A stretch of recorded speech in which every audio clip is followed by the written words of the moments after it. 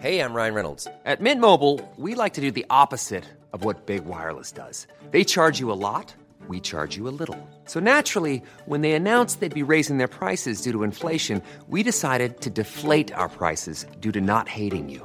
That's right. We're cutting the price of Mint Unlimited from $30 a month to just $15 a month. Give it a try at mintmobile.com/switch. $45 up front for 3 months plus taxes and fees. Promo rate for new customers for limited time. Unlimited more than 40 gigabytes per month. Slows full terms at mintmobile.com. Hi there, I'm Maeve Marsden and you're listening to Queer Stories, the podcast for the LGBTQI+ storytelling night I host and program around Australia.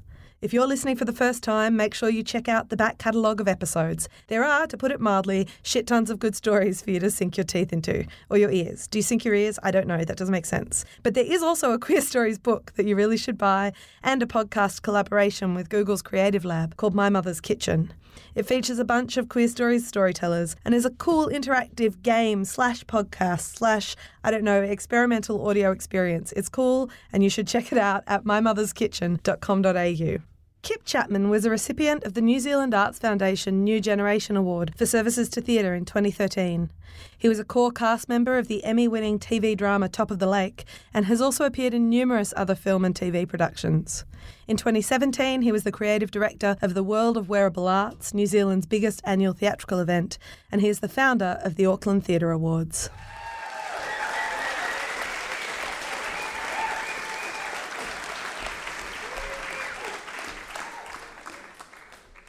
So this is the recipe from the Hudson and Hall's cookbook, 1987, for the frosted cheese mold. The ingredients are 1 cup of milk, 1 tablespoon of gelatin, 700 grams of cottage cheese, 1 wedge of blue vein cheese crumbled, 2 tablespoons of lime juice, half a cup of salted cashew nuts, 1 cup of cream, whipped, 6 drops of green food colouring. This is how you do it. Beat the cottage and blue vein cheeses together until well blended. Stir into the heated milk and gelatine. Add the lime juice, nuts, and food colouring. Mix well. Fold in the whipped cream. Pour into a ring mould and chill for 6 hours. Fill centre with melon balls,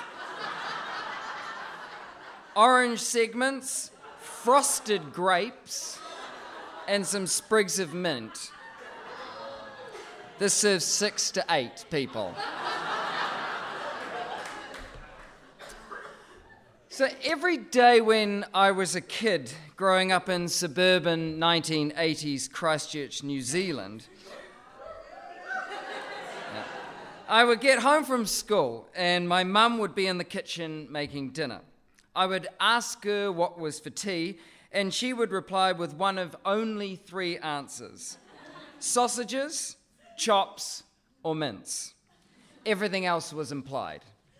There was always potato, mashed, and 2 other vegetables: microwaved carrots, very wet pumpkin, overboiled Brussels sprouts, or silver beet. It was classic meat and 3 veg every single day.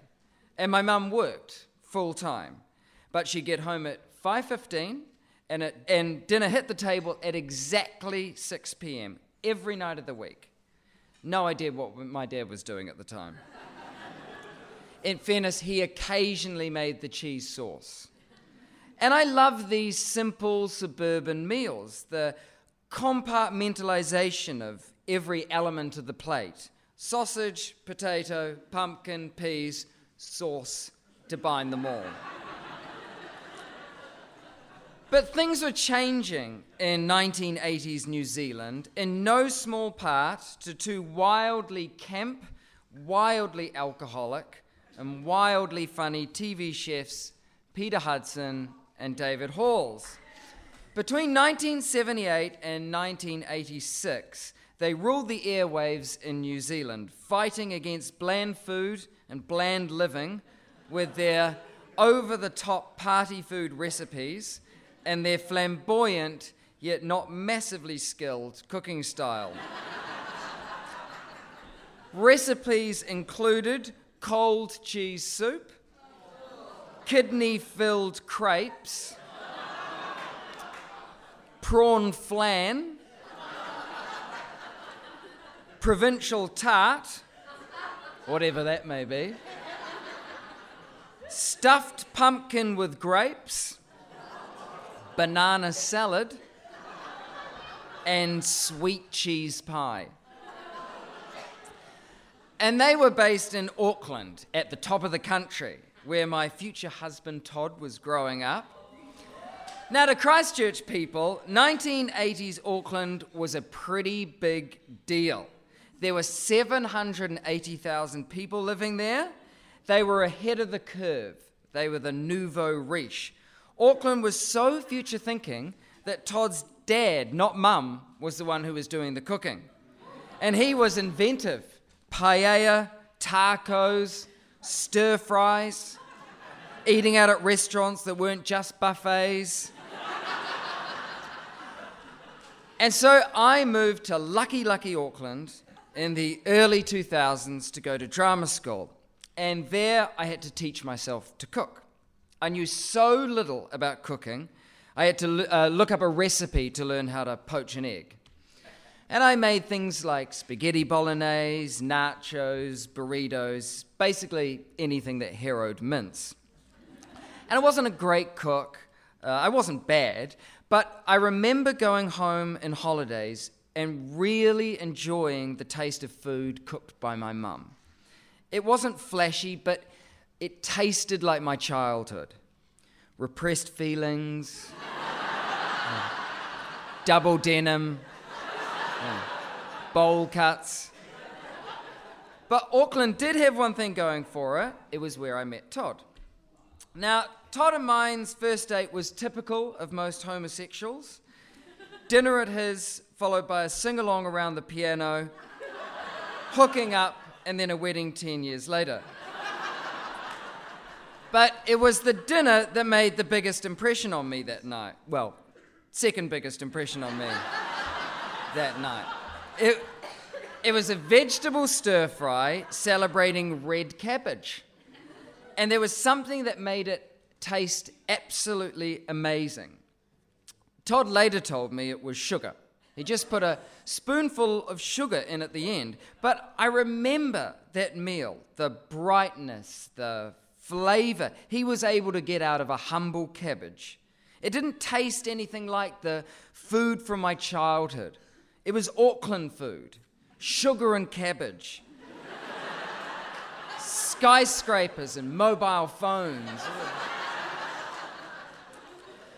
So Peter and David, they were TV chefs. They were lovers in real life. They lived and worked together for 30 years. They built houses, opened ice cream salons, shoe stores named Julius Garfinkel, and they made their cooking TV shows. They had an extremely volatile relationship, probably not helped by the case of brandy and case of rum they had delivered every week to their house. But they never stopped making food. Party food, wild food, champagne, caviar, and they used ingredients people in New Zealand had never used before. Celeriac, shallots, capsicum.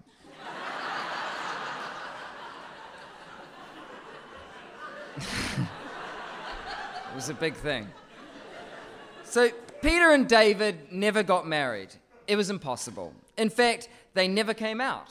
For their entire time they were on air in New Zealand, it was illegal to be gay. When Peter died in 1992, David, in interviews after, was often asked how he was coping with the loss of his friend, his co-host. But they and their generation won the right for people like me and Todd to marry. And we did a few years ago. Thank you. We self-catered, obviously. Todd and his dad created, cooked, and managed the whole feast. My mum made her famous chocolate slice, because no one does a better slice than the residents of suburban Christchurch. And we crowdsourced our desserts. We got 17 friends to each make a trifle and bring it in an ice cream container. And the whole day tasted amazing. At around the time of our wedding, Todd, who had just completed a cooking course, was told the story of Hudson and Halls. Camp TV chefs, lovers in real life, at the transition point from New Zealand being a small, inward-looking colony to becoming a medium-sized, slightly adventurous, but still proudly conservative nation.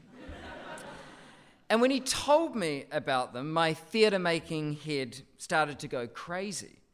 Oh, we could make a 1980s replica TV studio with a working kitchen. The oven should catch fire. There should be real cooking on stage, terrible recipes, witty dialogue, and neon lights. And at the heart, a love story between two extraordinary men. And so we made it. And we premiered it in Auckland in 2015, and it sold out its first 6-week run. We've since performed it over 150 times all around the country, and when we performed it in my hometown of Christchurch, my mum was one of the ushers at the theatre. The show has led to a renewed interest in Peter and David. Heaps of articles have been published. Screen New Zealand has re-released old episodes of their TV show, and Joanne Drayton was finally able to secure a publishing deal for her book about them, which went on to win the Non-Fiction Book of the Year at the New Zealand Book Awards. And at the end of this month, we're performing the show for the first time in Australia, right here on this stage.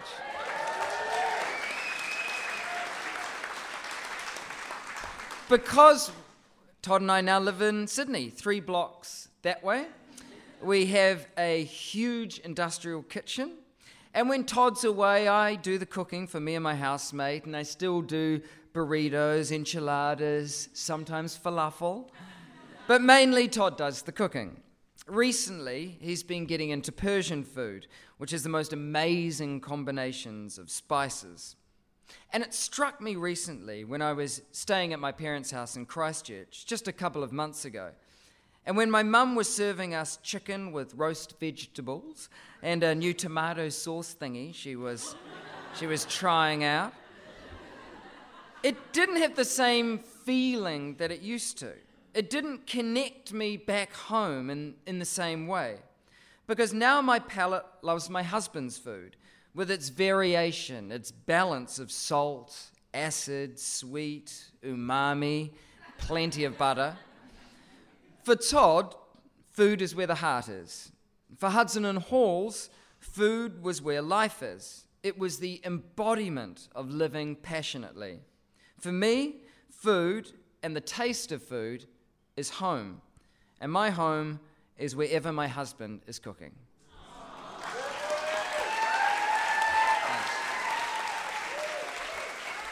Thanks for listening. Please rate, review and subscribe to the podcast, and consider signing up to my crowdfunding page on Patreon.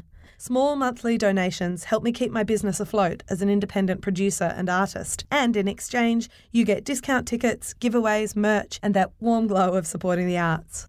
For event updates or those excellent social pages pics from the various events, follow Queer Stories on Facebook, and for late night ramblings and photos of my excellent dog Frank, follow me, Maeve Marsden, on Twitter and Instagram.